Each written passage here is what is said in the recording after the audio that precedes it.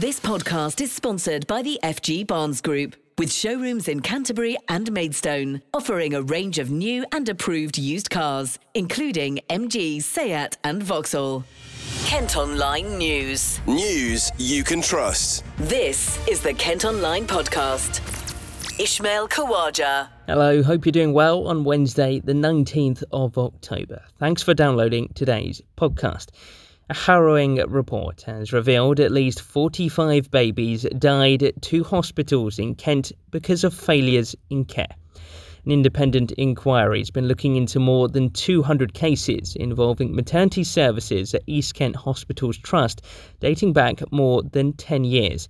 It was commissioned in 2020 following growing concerns over the quality of care at the QEQM in Margate and the William Harvey in Ashford. The trust had previously been fined more than £700,000 following the death of baby Harry Richford, who passed away just a week after being born in 2017. An inquest concluded his death was wholly avoidable. Well, Dr. Bill Kirkup, who chaired the inquiry, explained the findings at a press conference. I want to say at the outset that this cannot go on. We cannot go on treating each individual service failure as though it's a one-off, never to be repeated, isolated failure, because experience says if that's what we do, it'll pop up again somewhere else in the time to come. And I do not want to be in the position ever again of having some families who have been harmed telling us about service failures that the NHS should have known about first and did not. In carrying out the investigation, I've kept that in mind as much as, but not more than, what has actually happened in East Kent. What has happened in East Kent is deplorable and harrowing. We have numerous instances of care that was not given to the right standards, consistently failed to meet standards, with deaths and significant harm in scores of families. We had 202 families that came forward.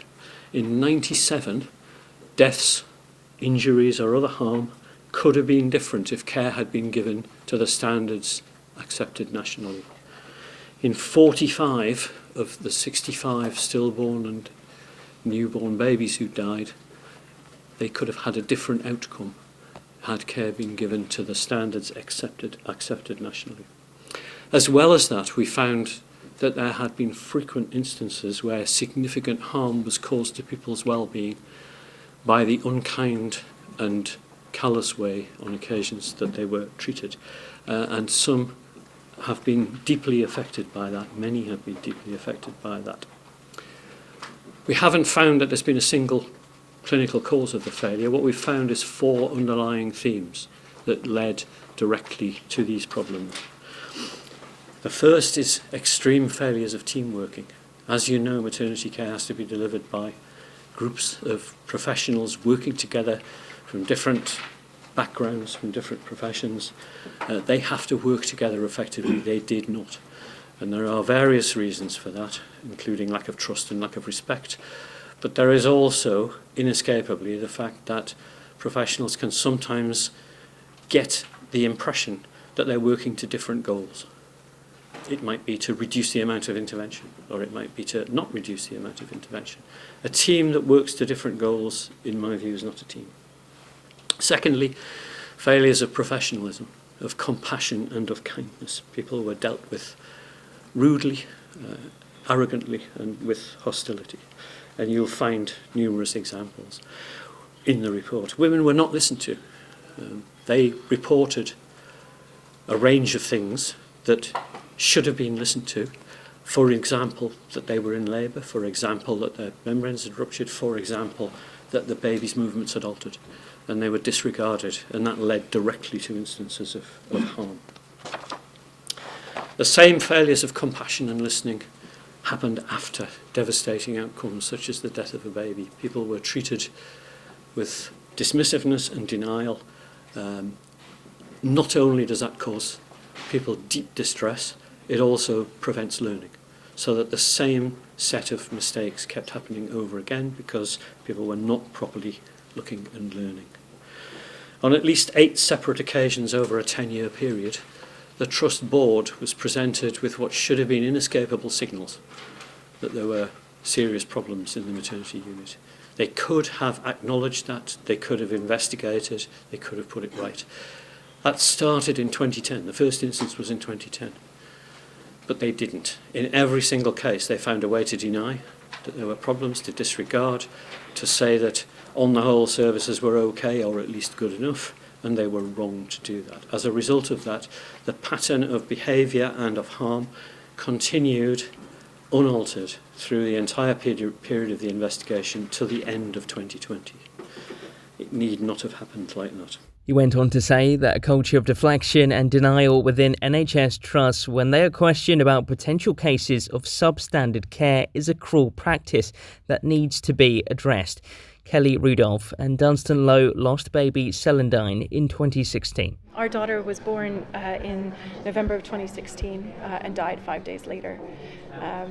Through the perinatal period, so from the time just before she was born until after she was born, doctors made poor clinical judgments in the case of my care and the care of my daughter, which led to her being very sick when she was born, and she died 5 days later. In that process, they blamed me and shifted the blame to me, and in doing so began a process of what we would consider covering up the truth of what happened to us and to our daughter. And it was only over time, and also right up to today's report, that we've discovered the scale of the problem, and so we realised that we're just part of a larger pattern, and that was very disturbing to learn. And of course now we realise, by speaking to you and by taking part in this, we realise that this is actually an opportunity for things to change, because problems are ongoing. It doesn't make it less harrowing, but there's some relief in knowing the truth is out there, the facts have been laid out clearly, and the trust should now face up to it and apologise. And Bill has set out very clearly, where the serious failings are. So of the 202 cases they looked at, 97 of those could have been avoided, and of the 65 dead babies, 45 of them would be alive today. If the correct practices have been followed, if national guidelines have been followed. And that's just basic care. We're not talking about, like gold standard care. If basic care had been given, our children would still be alive. They blamed me for delaying an episiotomy, a process during labour, and they took all of the questions that I was asking as a mom as refusals of care instead of what they were, which were questions about decisions they were making, on what basis of evidence they were making those decisions, and those sorts of things. And in the period after our daughter died, there was a time in which we were, seeking answers, and we knew that there would be an internal investigation, and we tried to participate in that, and we asked to be involved in the process. We never took an adversarial approach to the trust. We always attempted to cooperate and to move forward learning with them. So my husband and I, we attended a training day for midwives and nurses and consultants in September, almost a year after our daughter died, because we wanted to improve things. And what's clear from this report is that there were no improvements being made. There still are no improvements being made, because those who are accountable at the very highest level of the trust continue to act in an aggressive and hostile way towards the truth.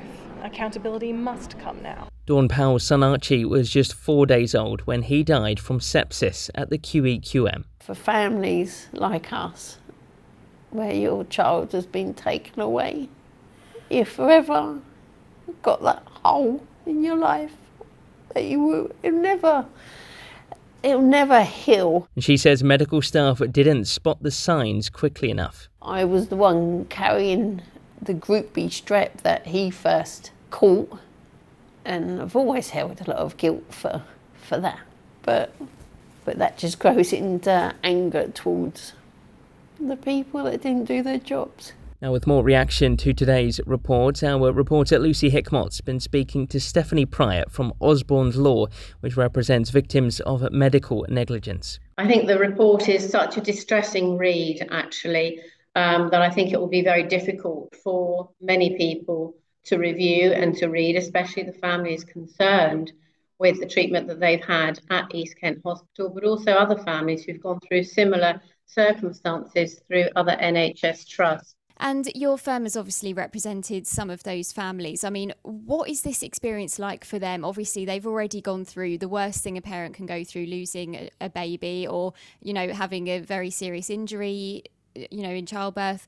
What's it like then going through this inquiry process? Harrowing, I would say.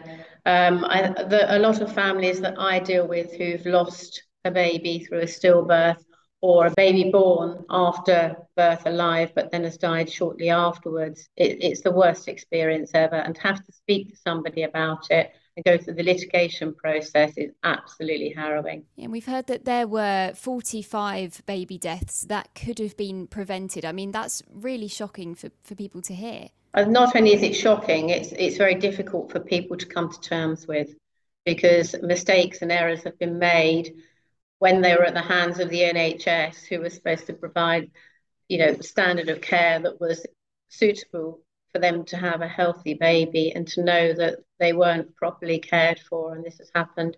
Devastating. The government's due to give its response later, but meanwhile we've been given a statement from East Kent Hospital Trust Chief Exec Tracy Fletcher, who has apologised unreservedly for the harm and suffering that has been experienced by the women and babies who were within their care. She added, "These families came to us expecting that we would care for them safely, and we failed them. We must now learn from and act on this report." Kent Online reports. Our other top stories now. A Kent man's due to go on trial in December, accused of murdering law graduate Zara Alina in East London. The 35-year-old suffered serious head injuries as she walked home from a night out in Ilford in June. Jordan McSweeney, who's 29 and used to live in Rochester, has also been charged with robbery and will enter a plea next Monday after failing to turn up at the Old Bailey for today's hearing. The family of a Kent mum who was murdered by her husband more than 20 years ago says their world stopped when police told them her remains had been found. Debbie Griggs was pregnant when she went missing from Deal in 1999, and her husband Andrew was jailed for life in 2019. Her sisters described him as a complete psychopath after Debbie's remains were discovered at the house he moved to in Dorset. Now, an RNLI crew member has been describing how he and colleagues have been abused and shunned by friends for saving asylum seekers in the Channel.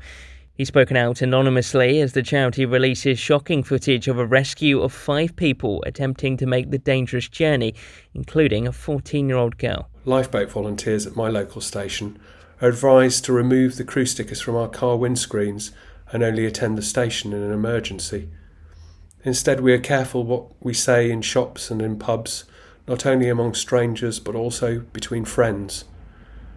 Neighbours no longer speak to some of us because we volunteer. Others, whose work vans parked outside the station are emblazoned with company names, receive threatening phone calls late at night. Even the kindly volunteers who sell souvenirs in the station shop, older than my parents, are getting abuse. Suddenly we've become the bad guys. Almost all of us are volunteers. When our pages go off, we leave our jobs, our homes and our families to launch the boat and go to sea. All this time our purpose has remained unchanged. We go to save lives. If the crews haven't changed, are the people we are saving suddenly less deserving? I'll let your conscience be the judge of that. Dinghies are always packed the same way. Women and children huddled on the thin plywood floor, men on the outside seated on the inflated hull. Sometimes the floor has been spray painted with numbered sections so that traffickers can extract the greatest profit from the least amount of space. It used to be that dinghies only had 20 people in them. Now we often pick up vessels with 2 or 3 times that amount. After all, this is a business. The dinghy bottom is usually swilling with a mixture of seawater, petrol and vomit. Floating on top of this highly inflammable rank cocktail among the plastic bags and spoiled belongings, you might also see a foot pump and a pile of floppy bicycle inner tubes in case the boat sinks. This is because the buoyancy aids supplied by the traffickers are sometimes stuffed with a little more than cardboard. After bringing the people ashore, we immediately hand them over to the authorities. We are never told what comes of them. According to the Home Office's latest figures, for those claiming asylum via this route, significantly more than half are successful with their claim. Much more importantly, though, it turns out that all of them are mums and dads, grandparents and grandchildren, sons and daughters, brothers and sisters. The only difference between them and us is the colour of our skin or the religion we were born under. If you want to listen to his account in full, you can hear it by clicking on the story at Kent Online. So far this year, more than 35,000 people have crossed to Kent in small boats. The government insists that they're tackling the issue as charities call for safer routes. This podcast is sponsored by the FG Barnes Group, with car dealerships in Canterbury and Maidstone. Elsewhere, a shop in Tunbridge Wells is being criticised for selling fabric with prints of Gollywog dolls on it. World of Sewing has been slammed as disrespectful and hurtful for having the anti-black material on display. It's the second time the store on Camden Road has come under fire, but bosses say it's widely available online and popular with many customers. A self-made millionaire who left school at just 16 has opened Sheppey's first business hub. 6 acres of land near Neats Court in Queenborough will eventually be home to 30 units for national and local companies. Building work has just got underway, with the first tenants expected to arrive at this time next year. Our work reporter John Nerdon's been chatting to Tom Allsworth, who spent £18 million on it. I was born literally within walking distance from the spot we're standing on today. I've been in business on the island for 30 years. I grew up here, I went to school here, and I always wanted to be in business, and I wanted to be in business on the island. So you already own a number of companies, I think. Talk me through those. I have a number of business interests on the island. I employ around 400 people in total. But the property side is something that I've always had a passion for, and I've recognised that there's a demand for quality premium business park on the island, something that the island can be really proud of. Does this follow the fact that over the years, the generations, Sheppey has lost an awful lot of industry? Well, Sheppey originally, of course, was built around the port of Sheerness, and the port of Sheerness has declined over the years, so it's been incumbent on the business community to grow the business on the island, and I'm hoping that this business park will be the place, the premium business park that everyone on the island wants to become and be part of. And you've got another development nearby? We've got a sister site just along the road. That's going to house just one unit, one large unit of around 40,000 square feet. Whereas this is a business park that's going to have around 30 units on it, as well as some office space, an admin centre, somewhere you can come and have meetings, use the facilities and enjoy being part of the park. Do you think the island is on the up, and do you think it's got good communications? The island now is part of the National Road Network. You can hear the traffic in the background. We're literally standing on a dual carriageway that links directly to the M2. So the island has become now a hub for business in the same way that other areas within Kent have. And we are as close to the National Road Network as anywhere in the country. And of course there's a rail network as well, isn't there? The rail network comes to the island as well, but it's particularly the road. This is why this site is so premium, because it's right next to the dual carriageway on the way on and off the island. So literally, if you want to demonstrate that you've got a good business, you can come and be on the site that's right next to the main road on and off the island. So everybody who travels on and off the island can see your business every day. The first tenant will move in sometime around autumn next year, autumn 2023, and then there'll be a continuous build over the next 2 or 3 years to fill the park completely. Now, the Kent Online podcast's been given data showing which parts of Kent have the best and worst recycling rates. Research has found around half of residents in the boroughs of Ashford and Tunbridge send their waste for recycling, but just a quarter of people do so in Dartford, the lowest amount in the county. I've been chatting with Helen Bird from campaign group Recycle Now, who are behind the findings. So recycling there are lots of things that influence how much we recycle. So it's about the collection services that are provided by the local authorities. It's about how packaging is designed and whether or not it can be recyclable. And it's also about how all of us as individuals take part in recycling. But, recycling is quite confusing, particularly when it comes to plastics. It's sometimes tricky for people to know whether something can or can't be recycled. And that's why at Recycle Now and WRAP, we have something called the Recycle Now locator. So you can tap in your postcode and select the item, and it will tell you where and how you can recycle those items. Things that we're typically getting wrong, for want of a better time, or we're putting things in the hope that they can recycle, but actually they can't, particularly plastic bags and wrapping. So things like crisp packets, frozen food bags, cereal packets, outer wrap that goes around fruit and veg.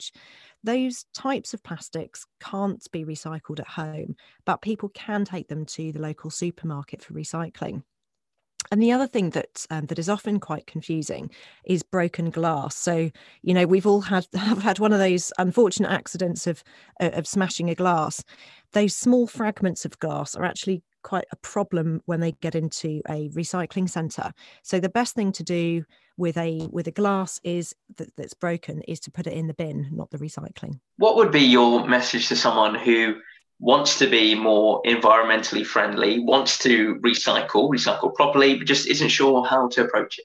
Well, I think the first thing I'd say is let's do a quick check to make sure that we are recycling everything. So we're really, really good now at recycling from the kitchen, but we're not necessarily quite as good at recycling from the bathroom. So we often forget things like toilet roll tubes, perfume and aftershave bottles, shampoo and conditioner bottles.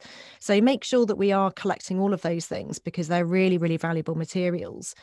And then if you're not sure about something, then you can head to recyclenow.com, put in your postcode, select the item, and it will tell you whether or not you can recycle it.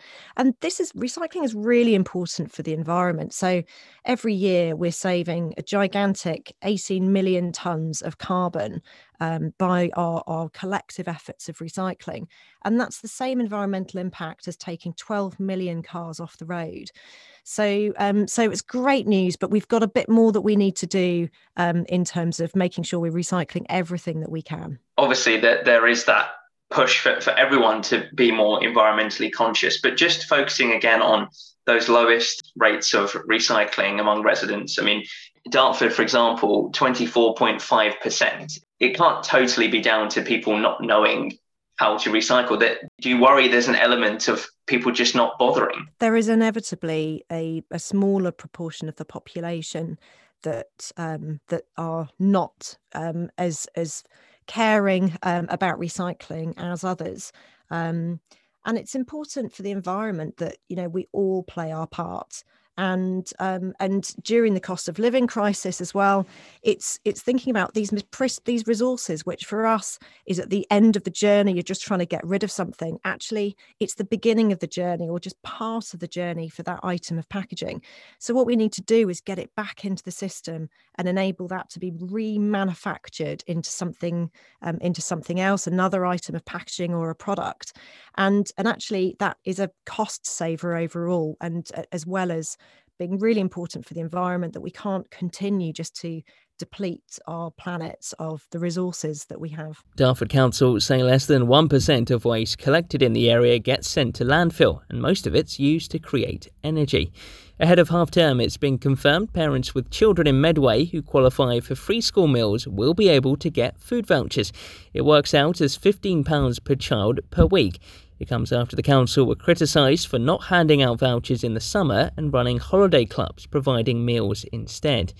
And Tom Cruise is thought to have flown into Kent to film his latest movie. He apparently arrived in Chatham by helicopter yesterday afternoon before being taken to the nearby historic dockyard. It's not known yet exactly what the film crew there are working on, though as mentioned in yesterday's podcast, it is believed to be a big budget movie. Mission Impossible, anyone? Well, that's all for today. Thanks ever so much for listening. Don't forget, you can follow us on Facebook, Twitter, Instagram and TikTok. You can also now get access to the ad-free Kent Online premium site by subscribing at kentonline.co.uk/subscribe. News you can trust. This is the Kent Online Podcast. This podcast is sponsored by the FG Barnes Group. with showrooms in Canterbury and Maidstone, offering a range of new and approved used cars, including MG, Seat and Vauxhall.